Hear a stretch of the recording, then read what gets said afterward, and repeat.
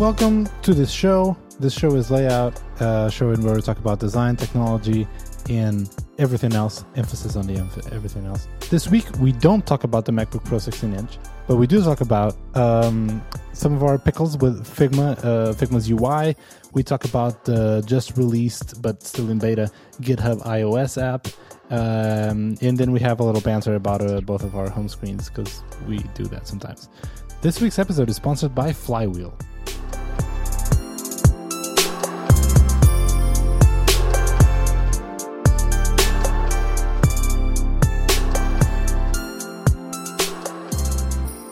Hey, good thing I had to reboot my computer, because then it gave me some time, and I checked my phone as I waited, and I checked Twitter as I waited, and I found, for the first time, I took a proper look at the screenshot of your home screen when you tweeted like, "Oh, GitHub app, now I made it to my home screen."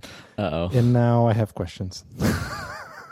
Okay, sure, go So I'm for going it. to add this to the show notes. Uh-oh. Sorry, we're going to have to do this. And I guess we should also add, I don't know, GitHub app, iOS app. Yeah. Sure. Let's add it there. Boom. Hi, Brian. But before we get to all that good stuff, let's also get to other good stuff. I made it sound like it's a sponsor ad coming, but it's not. It's follow-up. Follow-up. Last episode, we were joking, but we were mentioning like, you know, that was the episode number 155, and that's a lot of episodes, and we kind of wish or wondered if any listener has listened to every single episode. And by the way, it's not 155. It's like there's like 4 or 5 extra ones that didn't really make the number, like Star Wars specials or whatever. Those didn't have their own episode number. It was like bonus episodes. Remember that game we played once? Like Yeah, that was really fun. Ah, that was fun. That was our special. What do you call that type of game? episode. Text Adventure. Yeah, that was fun. It took so long. That was the worst edit ever. Yeah, but so anyway, unbelievable, incredible listeners were kind enough to let us know on Twitter. They tweeted at us at LayoutFM to let us know that yes, indeed, they have listened to every single episode, and so we want to just give a shout out and mention, listeners Nicholas Peterson, Charles Anderson, and Alex Frangimore, friends of the shows. Yeah. Of the shows? No. Friends of the show and friends of It's like the AirPods hosts. Pro. Friends, shows of the friends. Anyway, they listen to every episode, which is incredible. Also super cool. Scary. Also Yep. incredible. So thanks so much for listening. Thanks so much for letting us know that you listened to all that.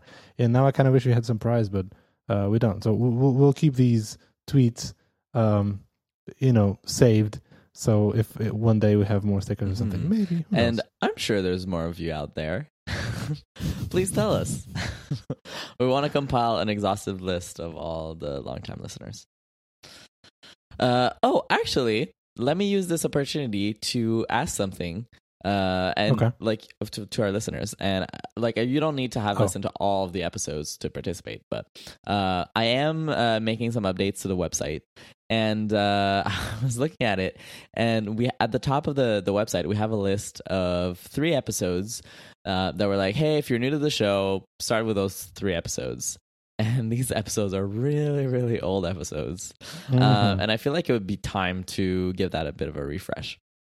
So if you're a listener, please send us your favorite episodes. Like, try to remember what was the episodes that you liked the most, and you can DM us on Twitter or send us an email or whatever, and I will use that to basically just to update that list. So I would really that is a appreciate good that. idea, and you don't have to give us the actual number, or you can just say, "Oh, the one where you mentioned the dingus." Yeah, we'll find it. Yeah, we'll find it. Just don't say the one where Rafa rings the bell, because you know all of the episodes. Ding. Not all. When I travel, I don't travel with my bell. I always forget, and I always regret it. Wah, wah. Have you considered though, like recording your actual bell, and then I guess that's all every time you use it, but for travel episodes, like inserting a digitally crafted bell sound. I don't have the bell sound as like, a little sound effect that I have. I have more goose sounds now than my own bell sound. Goose sound here. Honk. Yeah, no, that's a good idea. Actually, you know what? Let me do that right now. I'll make a couple ones. So there's like a let it ring. That's another one. I don't know. Well, that was very well. Okay, cool. Thanks. Now I have sound effects. Boom. Cool. Still on follow-up. Friend of the show, Andy Santana. He listened to last week's episode and on the, some people call it after show, some people call it the after dark, some people call it whatever. We call it the upside down. That's a very on the nose Stranger Things reference. Actually started with Stranger Things, I think, because we wanted to talk about the show. Yep. And we're like, well, we'll leave it to the end. And I played that, the theme song. And it became the name of the segment. Yeah, exactly. So we would flip the artwork, and people would message us saying, "Hey, I think something's wrong." That is, oh my god, that's true, and I totally forgot. That's like, nope, that's literally on purpose. That's the whole point. Oh my god! It actually takes more work for us to do this. You know what? 'Cause I think last week I swapped it with the Stranger Things theme layout cover. Nice, yeah. With the dark and the red accents. But you're right. I should do the upside down. So you know what? This episode, even if we don't have an upside down segment, I will have an upside down artwork flip thing. The next time someone asks, like, "Hey, why is your artwork flip?" I will send them to this very segment of the episode. Mm-hmm. So last week we had an upside down, and we discussed. We talked about the latest and final Star Wars trailer. And then listener Andy Santana tweeted it as like, send us a link about that. But it's a YouTube clip by Patrick Williams, and it's a 30-minute long video analyzing Star Wars trailers, like all of them in the plural. Actually, just the latest trilogy.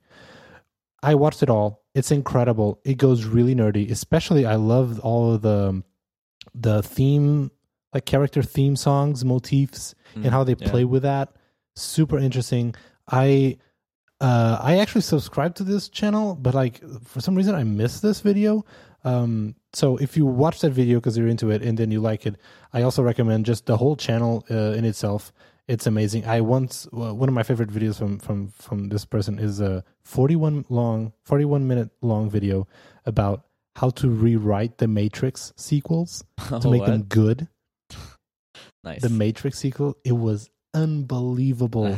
It was incredible. It made so much sense, and also it helped me understand what exactly is wrong with the sequels. Anyway, incredible channel, incredible suggestion. Thank you so much, Andy. And for everyone else, if you like to nerd out on these things, like analysis of trailers, which is a very niche, nerdy thing, links to the show notes. Nice. Speaking of Star Wars, did you watch? I assume you watched it. The new Mandalorian show on Disney Plus. Why do you assume that I watched it, Kevin? Of course. I mean, yeah. So there's one thing that I've learned about you is you can't resist the hype about anything. And so like, of course you watched it because there was hype about it. And then number two, you're just like me, a big Star Wars fan. So it's like, yeah, I would be shocked if you didn't watch it. I was bracing myself for a little judgy comment on the fact that I watch a lot of TV. You also watch so much TV. Oh my goodness! I reject that premise. I forgot about that. Yeah, this. I watched it. And all of Disney Plus. Yeah, I did subscribe to Disney Plus as well. No, but I was saying like you watch all of it already. Oh yeah, all of the catalog. Yeah, absolutely. Yep. I have to. No, but I did watch today. Like after watching the video I just mentioned, after that, like I got bit by the Star Wars bug again, and so the 30, 20 minutes, give or take, that I had before we started recording, I put on Force Awakens in full 4K HDR glory. Oh, really? Wow, looks even better than I remembered. Well, because I didn't remember it in HDR. And that first scene is super awesome too. Yeah, no, totally. Yeah. And you can see, you can really see the HDR-ness. It's also like at nighttime and with all the lasers. I don't know, it's kind of cool. So yeah. So okay, Mandalorian. Yes, I did watch it. I think it looks really cool, like visually, looks cool, but like as a TV show, and again based only on the first episode, because I think only one episode is out, right? Yeah, I think so. Because I can't keep track of how TV shows now are released. Apple TV all Plus the TV shows 3 get at a time, on and Friday, then so okay, well, yeah. So anyway, so based on that first episode, I think it looks cool. Like I think it's really it's true to the Star Wars look and feel, right? But like story wise, I don't know if it's the fact that the main character has a helmet all the time, and so we can't really see the acting. I don't know if it's. I don't know. It felt very meh. If it's like if I had to write a quick Star Wars story, like a little arc, that's probably what I could come up with. So, which is not saying a lot. So I don't know. I guess we can't spoil it. Okay, because I have some a question about that ending, but whatever. So what did you think? Did you watch it? Yeah, of course I watched it. I had to find some time for Star Wars. So I agree with your comments. It looks good. Like the visuals of it look and feel like Star Wars. Like they have all the Star Warsy elements in it.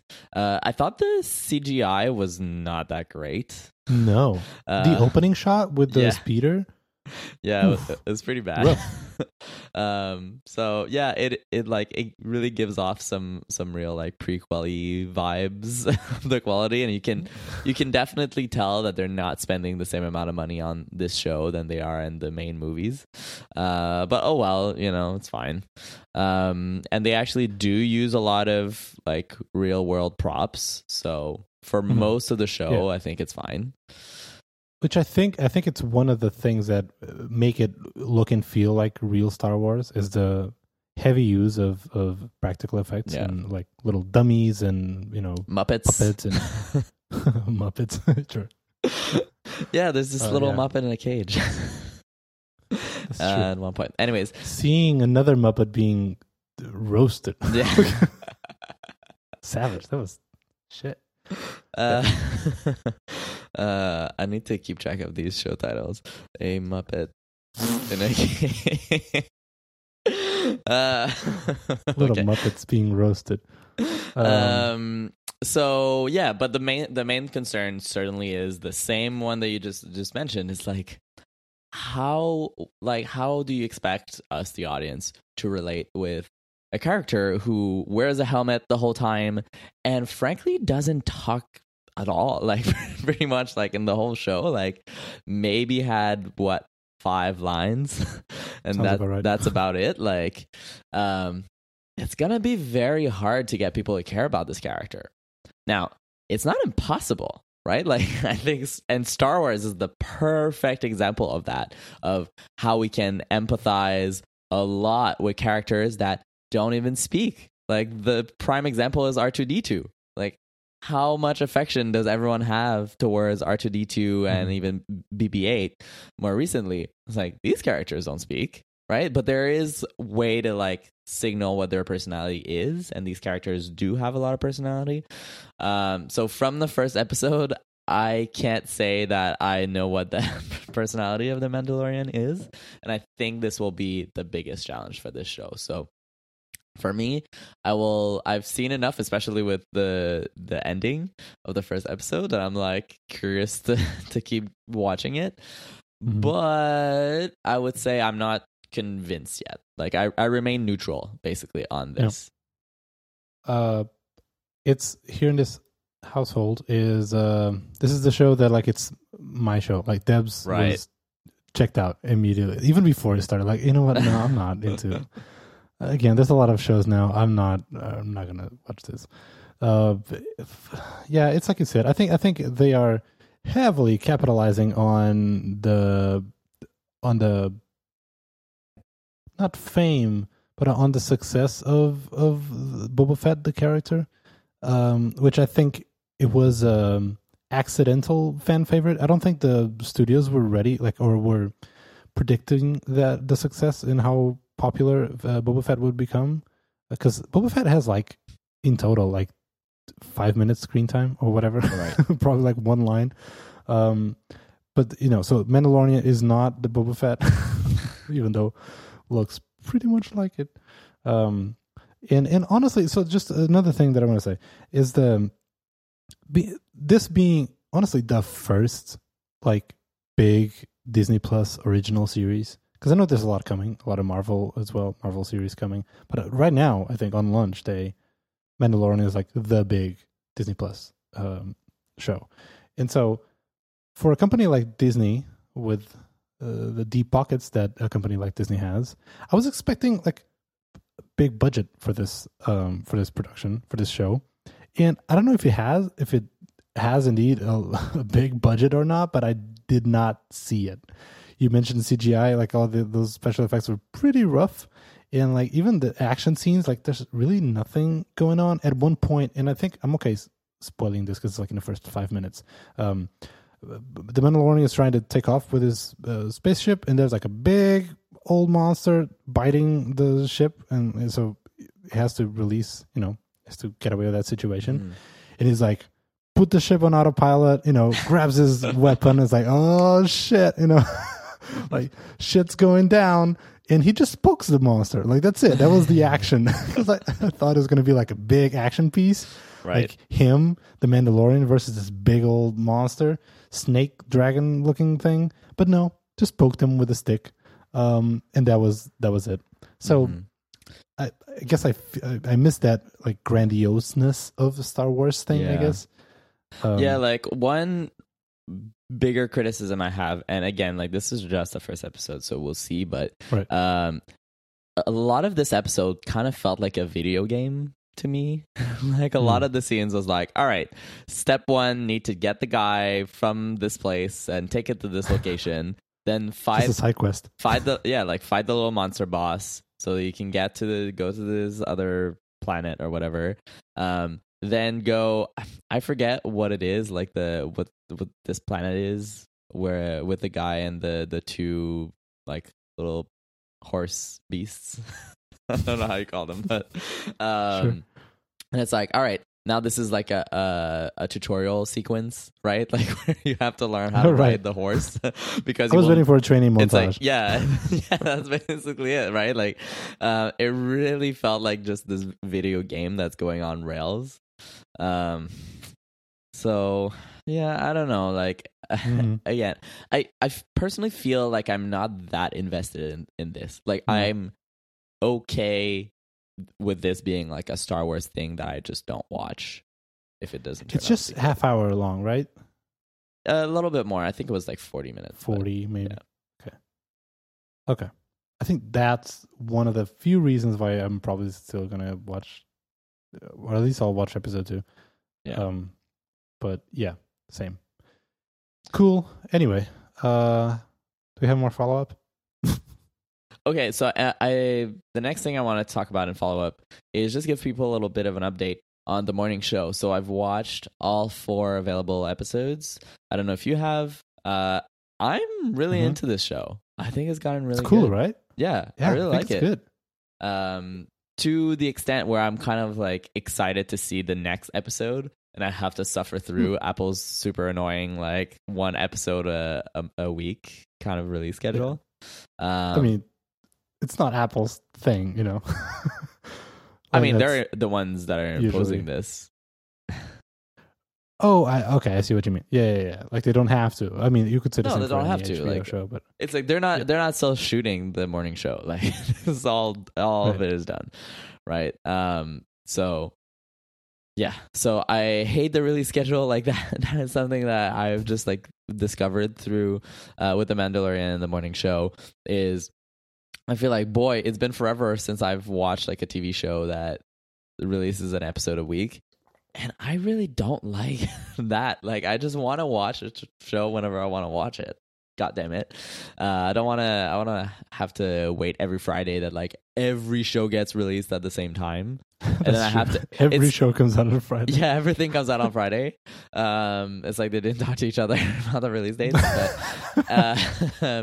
But I kind of feel, and I guess this is something that Past Us was maybe a little bit better at doing, but it kind of feels to me like reading 5 books at the same time. Like, it's kind of hard to keep track and like remember of like, oh yeah, like where were we like when we left off? Where I feel like it's much nicer to just be like, all right, my entertainment life is going to be all about the morning show for the next 2 weeks or a couple days or whatever. I like that much better. I agree to a certain extent, but I can also see that there are some shows that do benefit from having a week. Other than like Westworld, I don't buffer. Or like, you know, because when you do that, you can end on a cliffhanger, which is very powerful storytelling thing. If you end on a cliffhanger and immediately is like, next episode, ta-da, and boom, okay, we're done. The cliffhanger doesn't, you know, has no impact on you. I don't know. I think the cliffhanger works too, to me, because like, I mean, I know like you consume a lot of media, so maybe it's not as big of a thing for you, but like for me, oftentimes like I will watch one episode per sitting. Like, I will rarely do the intense binge watching. So oftentimes it's like you get the cliffhanger. And I feel judged. And then like oftentimes like that does make me want to start the beginning of the next episode. Yeah, that's the thing. And typically I will like maybe like get the reveal and then like pause and then like turn it off or whatever. Yeah. Maybe I will continue if it's like I'm really into it, but so I do still think that there's value in the cliffhangers, but I don't know. I agree. Like it's not a thing where like everyone's talking about for a week. Like, oh, what do you think is gonna happen? So yeah, that's marketing for you. And then the last thing I just wanted to mention in this super long follow up. This is something that the friend of the show Alberto Orsini commented on Instagram, and this is a post on Instagram by Pablo Stanley that we talked about, famous for his illustrations. And it's this like little funny sort of like cartoon style illustration with there's 2 characters. There's like a woman and like a sort of guy with a beard and stuff, and the woman's like, I just traveled through Europe, I've learned French, I've mastered a souffle recipe, I ran a 4K race, I became a mentor in my field, and I finished writing a book. And then the guy is like, well, I'm almost finished working on my portfolio. I feel like, yep, that's me. Do you feel seen? Totally, yeah. So that was really funny. That was really good. And if you don't follow Pablo Stanley on Instagram, you should. You should. Yeah, lots of good stuff. Okay, so after talking about our listeners and Star Wars analysis and YouTube clips and The Mandalorian and The Morning Show and Instagram posts, welcome to Layout, a show about design, technology. Okay, let's get to actual topics. We really focus on the everything else part this episode so far. That is true. Okay, before we get to the sweet, juicy topics, design-oriented topics, totally, we promise. Stay tuned. Don't pause. Do you want to tell our listeners about a new sponsor? This is a new sponsor. Yeah, let me tell you about Flywheel. So Flywheel's delightful platform offers you professionally managed WordPress hosting that is packed with sleek workflow tools that are a total dream for developers and agencies. Its key features include dashboards that are built by designers. So it's built with custom UI in mind, so you'll know it'll be super beautiful and powerful. It also allows you to build WordPress sites faster with blueprints by saving your themes and plugins as neat pre-installed packages. You can say goodbye to clunky checkout processes by having your client pay their own hosting bill. So you don't have to kind of manage that that whole like back and forth if you're working with clients and building their websites. And with organizations, all of your team's site are in a single dashboard, and everyone on your team has access to create sites, push a site to production, or request billing. And with things like free SSL certificates and their platform being built on top of Google Cloud Platform, you'll be able to sleep easy, knowing that your sites are safe and sound on Flywheel. On top of that, they also have data centers around the world and 24/7 support from WordPress experts. So Flywheel is really built for a global audience. So it's time to start scaling your business with a hosting partner that is dedicated to helping you succeed. So move your site to Flywheel for free today and learn out more about it at getflywheel.com/layoutfm. Our thanks to Flywheel for sponsoring this week's episode. Kevin, this is what we have in our show notes thing. The MacBook Pro 16-inch, whatever, released today. Do we care, by the way? No. Should we even... Okay, no one cares. I mean, some people care. A lot of people care, apparently. Whatever. It's a good upgrade. So, cool. Then we have Figma UI Twitter things. I'm curious about this one. Okay, we can talk about that. GitHub iOS also released today. And I want to comment about your home screen in a bit. So, okay, I'm scratching off MacBook Pro 16. No one cares except the people who do. And if you do care, cool. You could summarize basically all the topics here like that. Well, no, because like some topics we do care. And if we do care, okay, cool, we're going to talk about it. All right. But yeah, the nerds seem to be happy with this MacBook. But I'm like, it's not that different. I guess if you didn't... Oh, here I am talking about it. You know what? No, I'm not talking about it. Let's move on. Figma UI Twitter things. This means nothing for people who really didn't follow me on Twitter. And honestly, they had a really small window to catch those tweets because I ended up deleting them. So this means nothing to most people. So I'm a bit uncomfortable talking about this, but I'll try. So I'll try to summarize what happened and also give more context, like the story behind the tweets. Please do. Okay. We've been at Netlify. We've been using more and more Figma for things, and I've been like stress testing it, giving it, spending more time with it. So by doing so, a lot of things, not a lot, but like some UI things were like driving me up the wall. And so I spent a couple of days just experiencing these. And of course, I like to, I'm an open book. So I like to share my, whatever you want to call it. I usually tweet about things that I'm thinking about or experiencing or whatever, because yeah. So I tweeted, I forget exactly like the original tweet. It was something like, man, Figma is amazing, but like this UI is completely bananas. I think something along these lines. And immediately after, I have like a thread or something, whatever. I don't remember. Eventually people were like, well, why? Why is the UI bananas? You included, I think. Would you care to, say more? And I immediately after I was like, crap. I can see why I was just being so vague. And I got subtweeted also, by the way, which doesn't happen. What did they say? Caught it. Like, here's this dude just like criticizing a tool or someone's work without really giving any concrete like information or whatever. No way.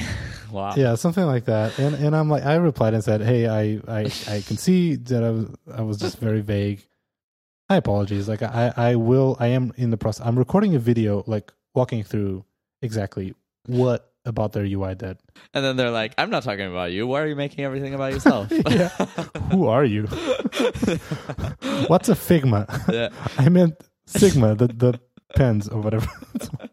But honestly, for what it's worth, like I thought your comments and like you kind of made a big deal because you're a gentleman. And you're like, oh, I'm deleting the tweet and everything. But your comment was honestly like very tame. Like in terms of criticism, was like I know nothing that's very like crazy or I even think would make people feel bad. Like, I mean, hopefully they don't, but like, I can't speak for them, but like, I feel like if I saw someone say the same thing about my product, like I'd be like, oh, interesting. Like, I wonder what they're thinking about, but I'd be like, oh my gosh, like this person totally hates me. Right. They were tamed. Like I wasn't by any means, I wasn't trying to pick up attention, and I wasn't trying to like to start, like I wasn't looking for a hot take or something. Like I was just venting, whatever, online, which that's how a lot of bad things start. But, I didn't have any motive or second intention or whatever. I was just like, this UI, it's bananas. That's exactly what it was. But then I was like, okay, I can see how vague I'm being, and this is not, like, what can you do with it? You can just try to say, yeah, Figma's UI is stupid or whatever. Or you can say like, dude, I don't think so. Figma's UI is great, because all these comments, like people get back to you either by like using your tweet as like an excuse to shit on Figma or an excuse to like defend Figma. And because I was super vague, they could pick whatever they wanted about the tool, right, to defend or to attack. So I was like, okay, this is not good. Let me record a quick video, because I record a lot of videos, like silly videos internally at work all the freaking time. It's something I do. It's part of your personal brand. Well, just private brand, I guess.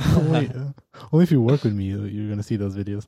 We're hiring netlify.com/careers. So, damn it, I feel dirty by whatever. I was going to say, Netlify is not paying me to say that. Well, but they are paying me for. They're paying you, but not to complain about Figma. That's for sure. That's true. Oh, that's 100% for sure.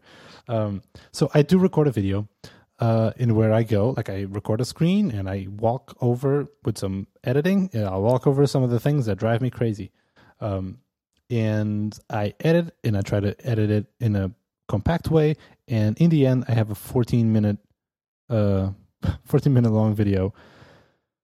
And I was like, okay, I'm going to post this, attach it to the Twitter thread, and now I'm giving more context. But then I was never, I can't remember the last time I was this nervous about just tweeting something. Because I'm like, okay, so what am I doing here? I am just complaining about someone's work.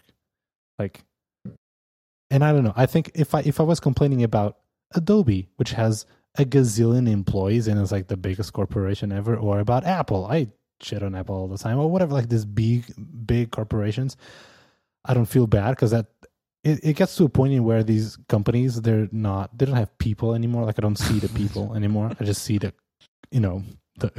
company. But when it's a company still as small like Figma, or heck, even Sketch for that matter, which is even smaller, like these tools, or Abstract, or in where, especially if I know people who work there, I still feel bad for complaining or saying bad shit about it. Mm-hmm. So I was holding this video on my hand, ready to tweet it, and was like, what is this going to bring to the table? It's just going to be me for 14 minutes complaining about Figma. What good is this going to bring? In like best case scenario, the Figma team sees this feedback, sees the video of me complaining, and they act on it. That's like the best case scenario, right? Because what else can be featured on The Verge? That would never happen. Like, if that was the best case scenario, I know people at Figma. Heck, I mean, friend of the show, Joey, he was on the show once. Like, he works at Figma. We know people at Figma. Yep. So if that is the best case scenario, wouldn't it be more effective to just take this video and send the video to the Figma team so that they can act on it? And that's what I did. I took the video. It's on YouTube, unlisted, but the video is there, and I've shared with the team, and I know they saw the video and they appreciated the feedback, and cool. Like, I don't feel bad now. I don't feel dirty. Right. That's it. That was the whole thing. Now, can we see this video? I think so. Okay, so I think like you're right about pretty much everything. Like most of the time, like it's just a lot more productive to give feedback privately. Like especially if you want someone to like truly consider changing their minds, it's much easier to do that when you're not in the spotlight. So that is like a great way to approach things. However, like depending on what your feedback is, I think there is some kind of value for having like a public discourse about a thing of like, hey, like here's what I'm feeling about this tool. Like, am I crazy? Or like getting different sort of perspectives and trying to like understand maybe like the rationale and the reasons why. And sure, you can also accomplish the same thing privately, but like we all use these tools together, so like I do think that there is sometimes like value in sharing like your own thoughts, because some other people might also say, hey, you know what, me too, like I've been running into this and that's been really annoying me, and then that's actually valuable input for Figma itself or whatever the company is, to say, hey, look, all of these people, like this issue is real. Like it's not just a single person complaining. It's like all of these people are saying like, yes, like I'm having the same problem. So there are some cases when it can be valuable to share publicly. But I agree with you, like especially like in the place that we're at, where like we have a lot of friends at Figma, for example, like a lot of the times, like I do send a lot of what I do is I just DM Joey basically every time I have something like, hey Joey, like this thing that's like maybe a little bit weird, or you know I've run into this issue, and I know they're like super thoughtful and like they're really like taking that feedback, and they're iterating really fast, so I think like that's like the cool thing too about Figma specifically, is that like you give feedback now, it's not going to be that you're not going to see a change in like 3 years. You're going to see a change in like a month or something, so that's pretty great. I get the feeling that let's say maybe 60 to 70% of the things I pointed out or that I was had issues with, I think they could be fixed or addressed if Figma had a design system for their products. I am pretty sure they don't. Really? Like, if they do, there's just so many inconsistencies that are like, you would probably caught that at some point, right? I'm sure they have some kind of design system. There's no way they don't. Really? It's literally like fields and buttons and things like that. Like, surely they have some form of design system. Maybe it's not fully complete, and maybe there's a lot of like kind of little snowflakes or exceptions, but I would be shocked if they didn't have a design system or something that would pass as a design system. Well, yeah, that's where do you draw the line? What qualifies as design system or not? Right. It's yeah. So I don't know. I started like doing some, even before I tweeted all this shit. I started mocking up like how I would redesign, unsolicited redesign the Figma tool. That's what the world needs. We're talking about bad ways to get feedback. I know, but because I am. It is a fun exercise, though. I am genuinely like interested in these problems because I know this is not easy. Like this shit is not easy, and so when I like basic information hierarchy in like the layer panels or whatever with the layers and components and pages and stuff, all that stuff is really messy in my opinion. I was like, well, how I can point out, I can describe like what's wrong with it or where and how these things make no sense or are not intuitive. But then I was like, well, but then how would I do it? Like, because it's tricky and interesting, like how Sketch with their newest update that they shipped yesterday, I think, version 60. They introduced that Figma-like tab between layers and components. Mm-hmm. And honestly, like I think it made it worse in certain aspects. So anyway, but I was like doing a slight redesign of how I would do these things, just because I am genuinely interested in them. And I'm not sharing it. I'm not, heck, it's just honestly for me as a little exercise thing. But yeah. Anyway, I might share the video at some point. I can totally share it with you, Kev. But like, yeah, I'd love to see it. Whatever. Again, it's 15 minutes. Me, whatever. It's not interesting. I don't think it is. Cool. Anyway. Figma is cool, and we're using it more and more. And yeah, and the UI still drives me at the wall sometimes. So, but is there like a broad category that you'd say is your feedback? Is it the inconsistency that's mostly the driving you up the wall, or is there something else? Like it's a lot of little things. And I think the theme of a lot of these things I pointed out, and I do address it in the video, it's like I got this sense that, especially with their latest, I don't want to call it redesign, but remember when they updated the design, the UI of the app not that long ago, maybe 6 months ago. Yep.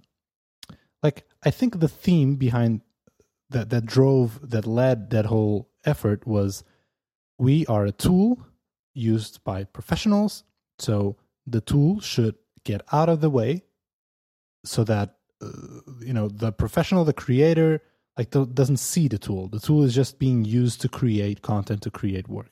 And so they want to get out of the way, which I think is a good ideal, right? So, and because of that, like, I don't think they should be very opinionated in their UI, or, because you don't want to force your own opinions and your own brand and stuff into the tool. Whatever. I think that is the ideal, the theme that drove a lot of decisions. But I think they just took some of those decisions a bit too far. And so in where they are trying to get out of the way, minimize everything, and like input fields don't really have a border, like bounds. You don't really know where an input field starts and ends. You don't know if something is a label or something is an actual value that it can change. Or like in the layers list, if you remove the cursor from the layers list, they hide all of the little triangles, to indicate if it's expanded or collapsed. If you hover away, you don't see those. And then at a certain point, like, I don't know if something is a layer or something is a group or something is like a path with more stuff, Yeah, that's like, something I've been struggling a lot with in Figma too, and it's so hard to put your finger on, but I think you've gotten us maybe as close as we can, but like, it's like, I feel somehow that, like, I don't know how stuff is organized in Figma. Like, I look at this layer list and it's kind of a whole bunch of nothingness to me. I feel like I look at the sketch one and I feel like the sketch one makes so much sense to me. But then when I try to explain it, I'm like, but it's not a ton of difference. No, it's like a lot of it's like, for example, Sketch, things. They have their artboards. They have a big, thick, like, separator background thing right in the layers list, so you can immediately see where does it one artboard start and like where does it end or whatever. In Figma, not really. It's way more subtle. They just rely on indentation, and the text is heavier for components and frames and stuff. Because why? Because they don't want to have something visually heavy, right? They want to be very light. But by removing some of that stuff, I think it makes it harder to scan and to use. But this is just one example. I can send the link. We can talk about it more if we want. Cool. So that's it. I don't know. I was kind of nervous about the whole thing. I deleted tweets, but I usually don't like to delete tweets because I'm like, hey man, just own your shit. Like, it's fine. But in that case, I was like, why? Why? What am I getting out of this? And so, yeah. So that is it. Cool. Do you want to talk about the GitHub thing? Yeah, I mean, this is like fresh news.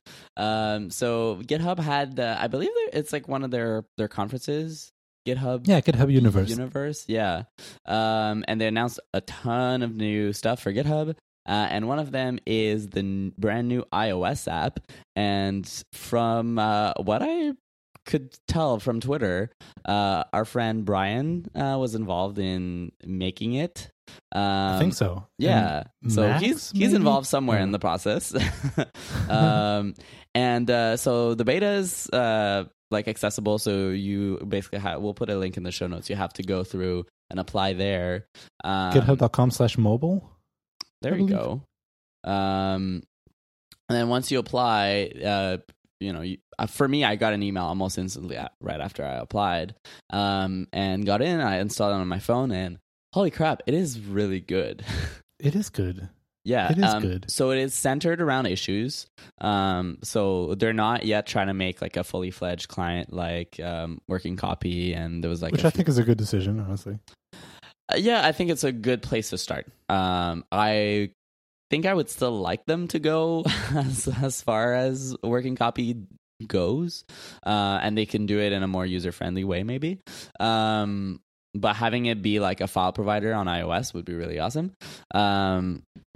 But anyways, even with the issues feature, it's so useful. I have we didn't really talk about it on the show yet, but we just launched a big project at work. Team I've been working on for like the last year, and we're managing a lot of issues, a lot of like just planning for different things and stuff like that.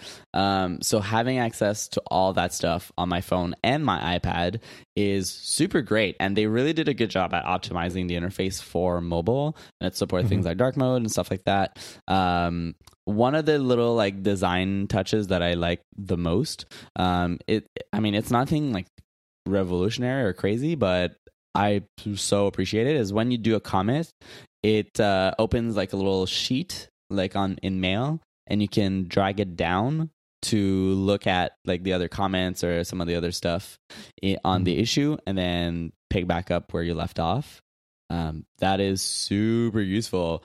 And I like immediately ran into the situation where I like tapped, and then I was like starting to write a comment and be like, oh wait, I need to reference. And then it was super easy to kind of jump back and forth. Nice. And that's, to me, like that's the kind of stuff that makes mobile, makes doing things that are typically done on desktop like really possible on mobile.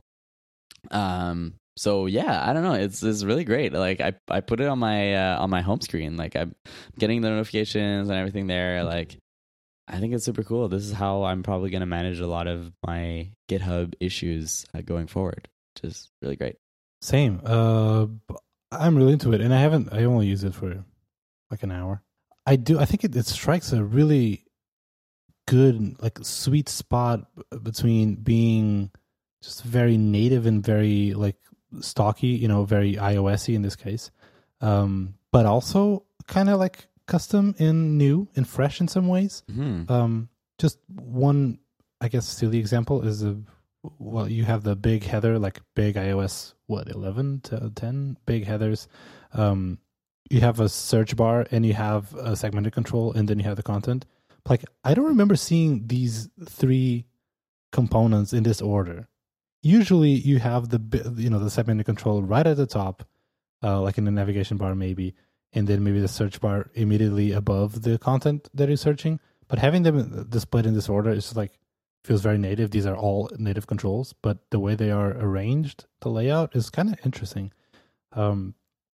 Maybe the padding feels a bit off in some places, but I think overall, I think they hit a really good balance between, again, custom UI and native UI, and looks dope. I also like that GitHub is a very interesting product, I think, in my opinion, like design-wise, UI-wise.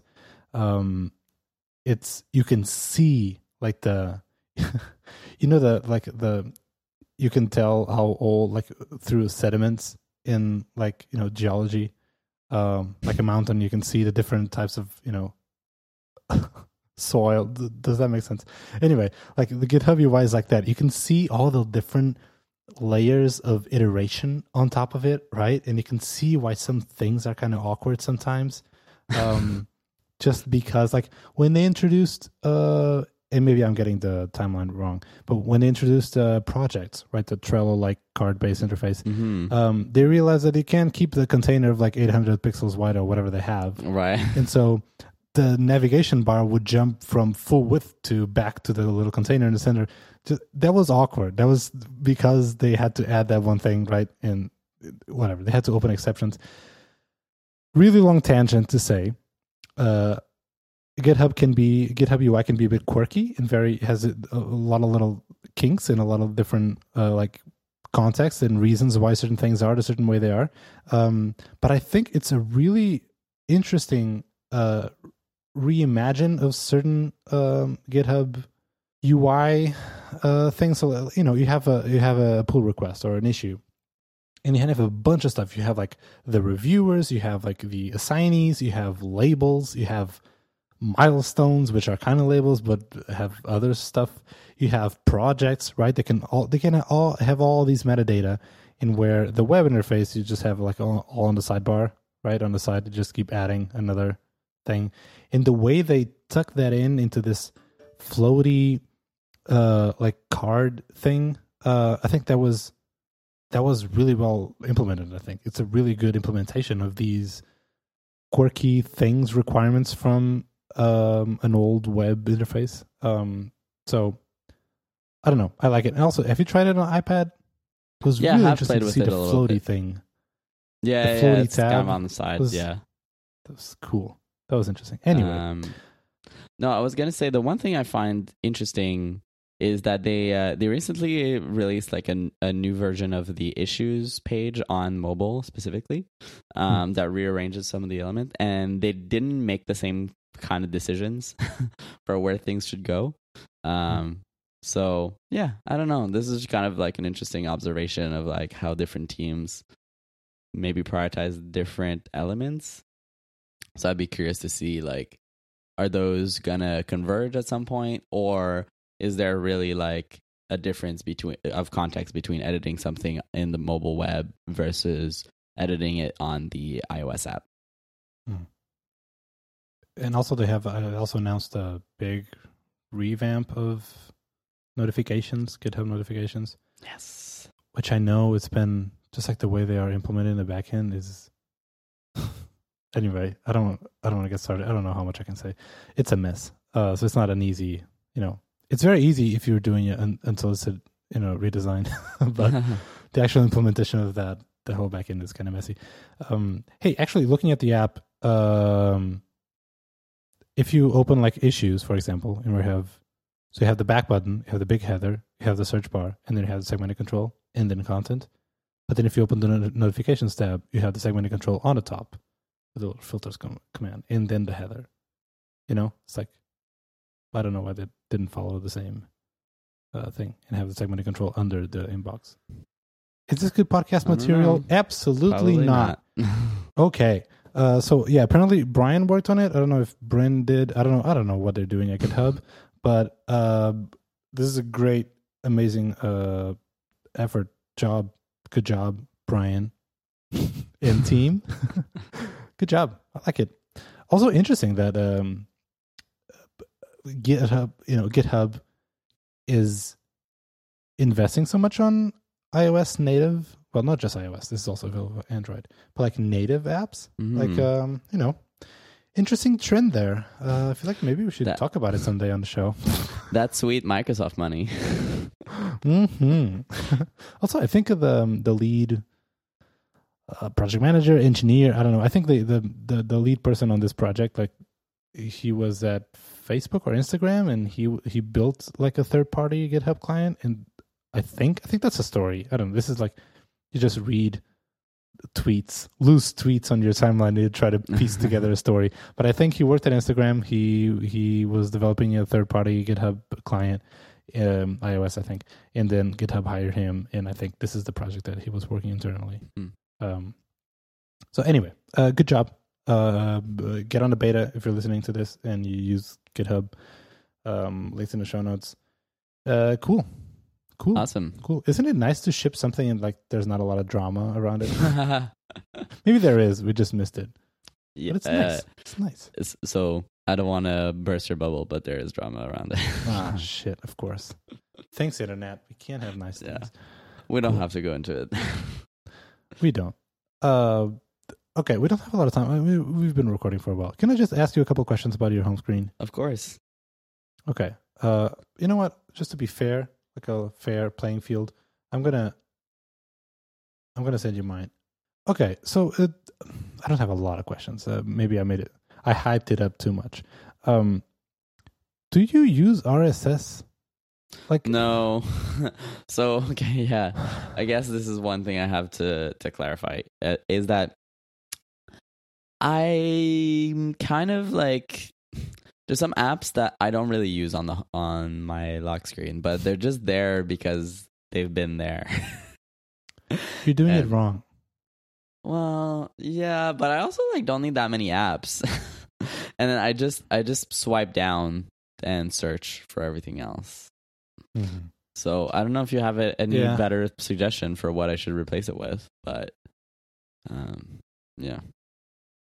I mean, I put a lot of thinking behind my home screen, because your top row is phone, calendar, photos, and camera. I believe that's a default first row, right? Mm-hmm. Yeah, and probably the second one is also that will forever be like that on my phone. Wow, because how otherwise, phone? I hate to say this about your home screen, but if the home screen doesn't have that, it makes the entire home screen look terrible. I just like it's just that thing that is like this is how the home screen should start, and so I just keep it. It will always be like this. That is so wrong. Whatever. Okay, actually, I was gonna nitpick hard, but I'm giving up. I'm abort mission, because like Apple TV or the TV app, I guess. Do you watch TV on your phone that often?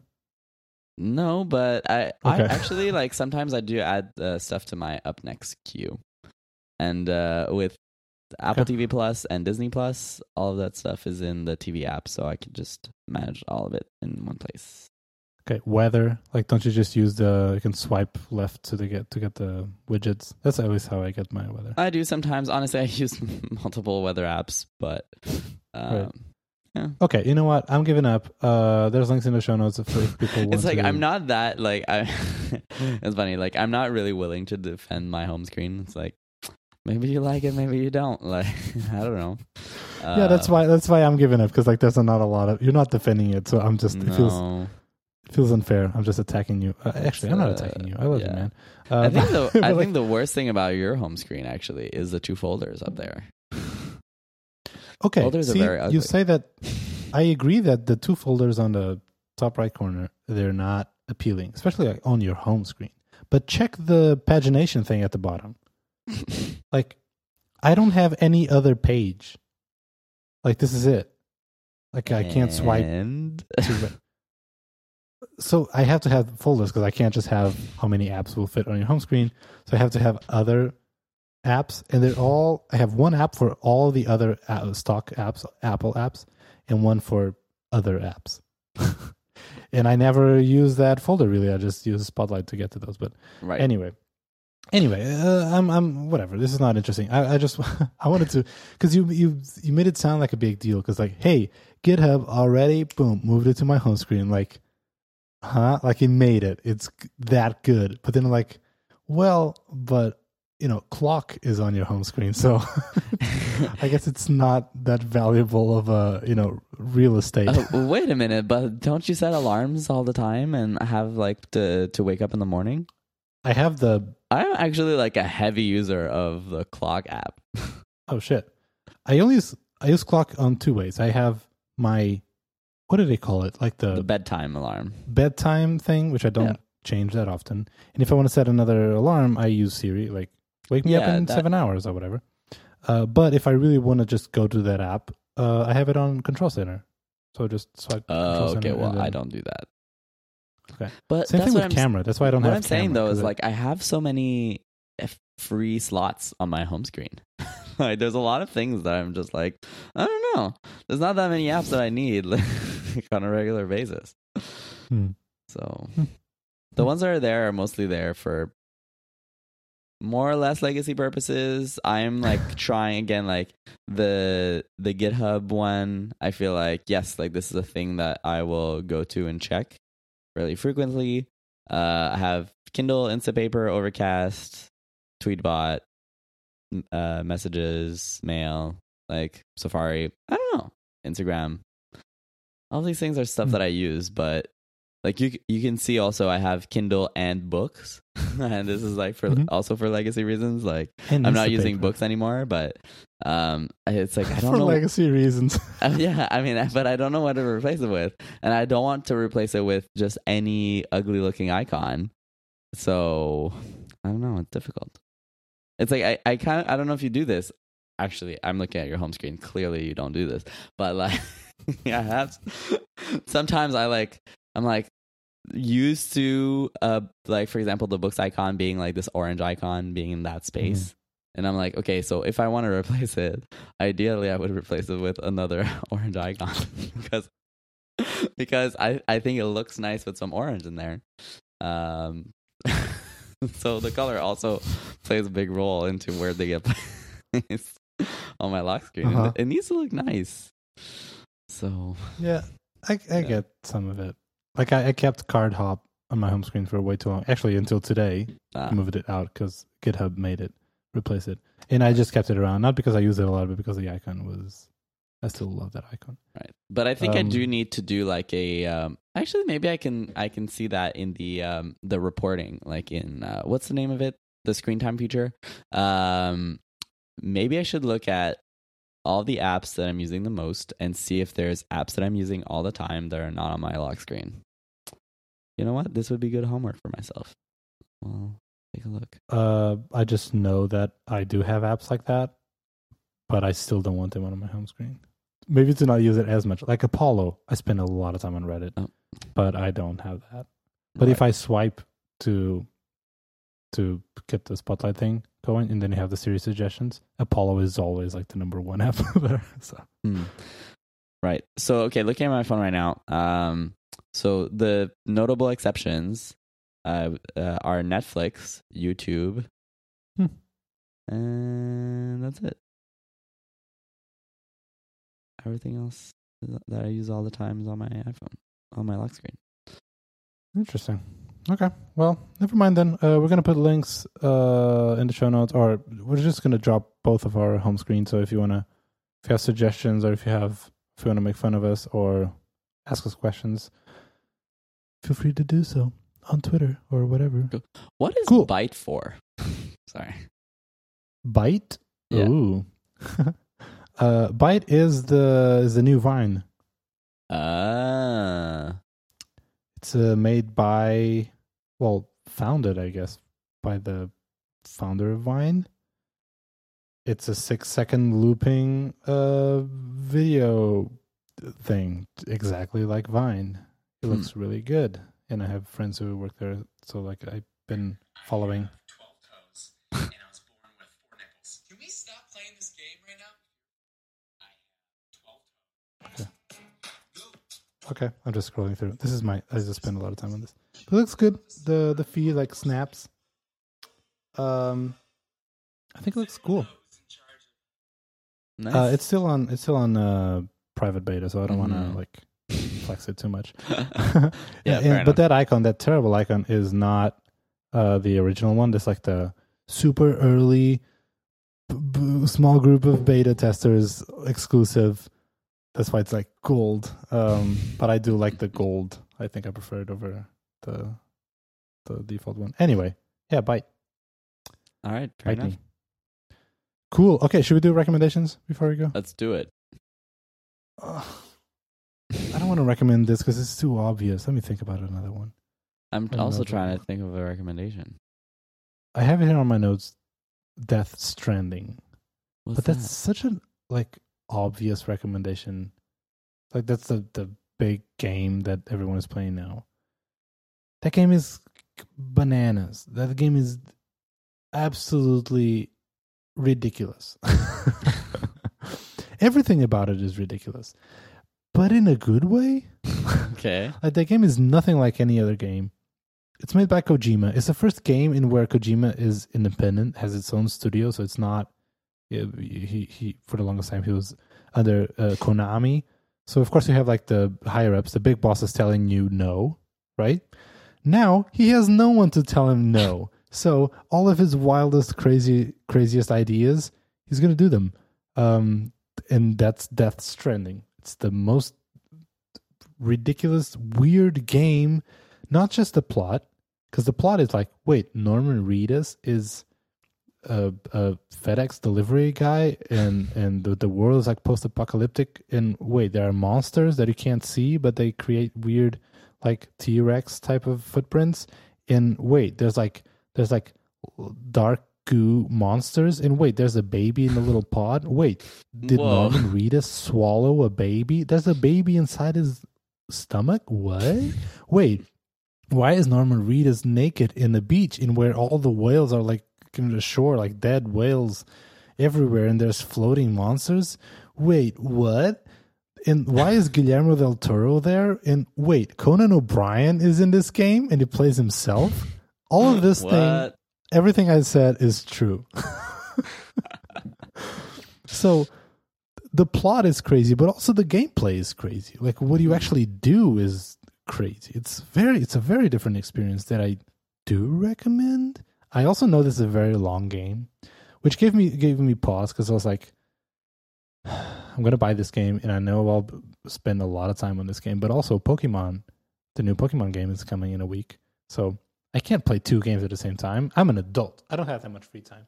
So I was like, should I hold off on one game? But of course, no, because I can't. But so far, Death Stranding has been an interesting, very interesting experience. I got to say this, like the non-bananas part, the actual interesting part from a practical standpoint. I think this is an amazing envision of like what AR could look like in the future. And that's a very Kojima thing. Like even the last Metal Gear game also had a lot of this AR things, also very like military based use cases. But I think AR in this game is incredible. And I'm like, you know what? This would be a believable like AR world that I would like for it to happen, not just to do crazy, unpractical, silly things because it looks shiny. This is like real, useful, practical use of AR in a world in where the technology has caught up and you can do whatever you want. So what can you do in AR exactly? I can't tell you exactly like all the things. Just because I can't think of everything, because it's so ingrained in that world that sometimes you don't even realize that, oh yeah, that's AR, like that's not real. But the basic like world scanning, it's like a very cool Google Maps laid on top of the actual world, but in it feels very seamless, right? Because the main thing is like you are delivering packages from point A to point B, and the whole thing of the packages, like the boxes you can carry, they all have the weight, the damage levels. There's a cool little plot mechanic in where there's like rain that it feels like it's acid rain, because when it like hits this one character, like it feels like it's burning, but that rain is not acid rain. That rain affects the passage of time. So everything that it hits, time passes like really fast. So in that one character that it looked like she was getting burned by the rain, like that spot in where the raindrops drop on her, she's getting older. Aged it right, like by 30 years or whatever. Anyway, it was like kind of cool. But all this to say that all the packages, like they get, if it rains, they can deteriorate really fast, because like, well, this one box is like 200 years old now because it rained. Right. All of that shit. Anyway, in AR it worked pretty well, but I've been talking for way too long. I guess that's my recommendation. I started this by saying like that's a very cliche recommendation and I'm not recommending it, but now I am. So what's your recommendation? Okay, that's cool. My recommendation is a bit more of a strange recommendation. I will be recommending a Twitter account. It's just someone that I started following recently that I've just like found myself like really enjoying his tweets. So his username is Michael Stieber on Twitter. I don't know if you follow him.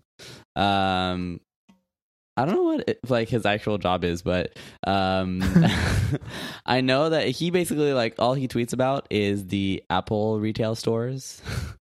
Can you send me a link? And yeah, I'll send you a link. And this might sound boring. If it sounds boring to you, don't follow him because you're not gonna think it's interesting. But he like really goes in deep about like the design kind of differences between the different stores. And he's probably the person with the most knowledge on everything they're doing with stores all around the world. Like the little touches, and like there's like a lot of Apple stores have sort of this like business room hidden somewhere in the back, and like they have like book selections and stuff like that. So he's been maintaining like these lists of like what kind of books they're having and how they're evolving their design to, like language over time and stuff like that. Like it's been like super interesting, honestly, to just follow that. Obviously, like I'm into Apple, but I'm also like I've been getting kind of curious about the retail store design world, I guess. Also, like as I'm reading my my Aesop book that has like features a lot of like how they're designing their stores. I just find that stuff super interesting. So yeah, it's like in a way it's kind of like design systems, right? Like it's basically like we have this kind of identity. And we have these sets of principles that we want to be consistent, but we also have these like very clear different use cases and these moments where we want to leverage the space and make it feel like it's part of its environment. So I don't know, it's obviously very far removed from product design, but in a sense I can see a lot of parallels with some of the challenges that even I have sometimes at work designing with design systems. Cool. Can you drop a link? I want to follow this person. Yeah, links in the show notes. Cool. I guess that's it for the show. It's kind of long. Whatever. That's it for the show. Follow us on Twitter. We are at LayoutFM. Follow me. I'm at Rafahari, and where I tweet and then I delete tweets. And follow Kevin. He's at VernalKick. He doesn't delete tweets. At least I don't see them. You can find the show notes on our old/new website at layout.fm. That's a website, not a Twitter handle. And this show is part of the Spec FM network. We're all one big happy family of podcasts and podcast hosts, podcasters, including our friend that we mentioned, Brian. It feels like you're about to say something. Nope. Okay. I just really need to go to the bathroom. You're like inhaling. Yeah, I really need to run to the bathroom. Okay. That's why I'm like waiting for you to wrap up. This is a weird segue, but in our thanks to our sponsor, that's Flywheel again. It's time to start scaling your business with a hosting partner dedicated to helping you succeed. Move to your site to Flywheel for free today. Learn more at getflywheel.com/layout. And that's it. Kevin needs to go to the bathroom, so we're going to end it here. And I will have the upside down segment, even though there's nothing there, just so you can see the upside down artwork. If your podcast app supports it. I hope so. All right, bye. Okay, bye.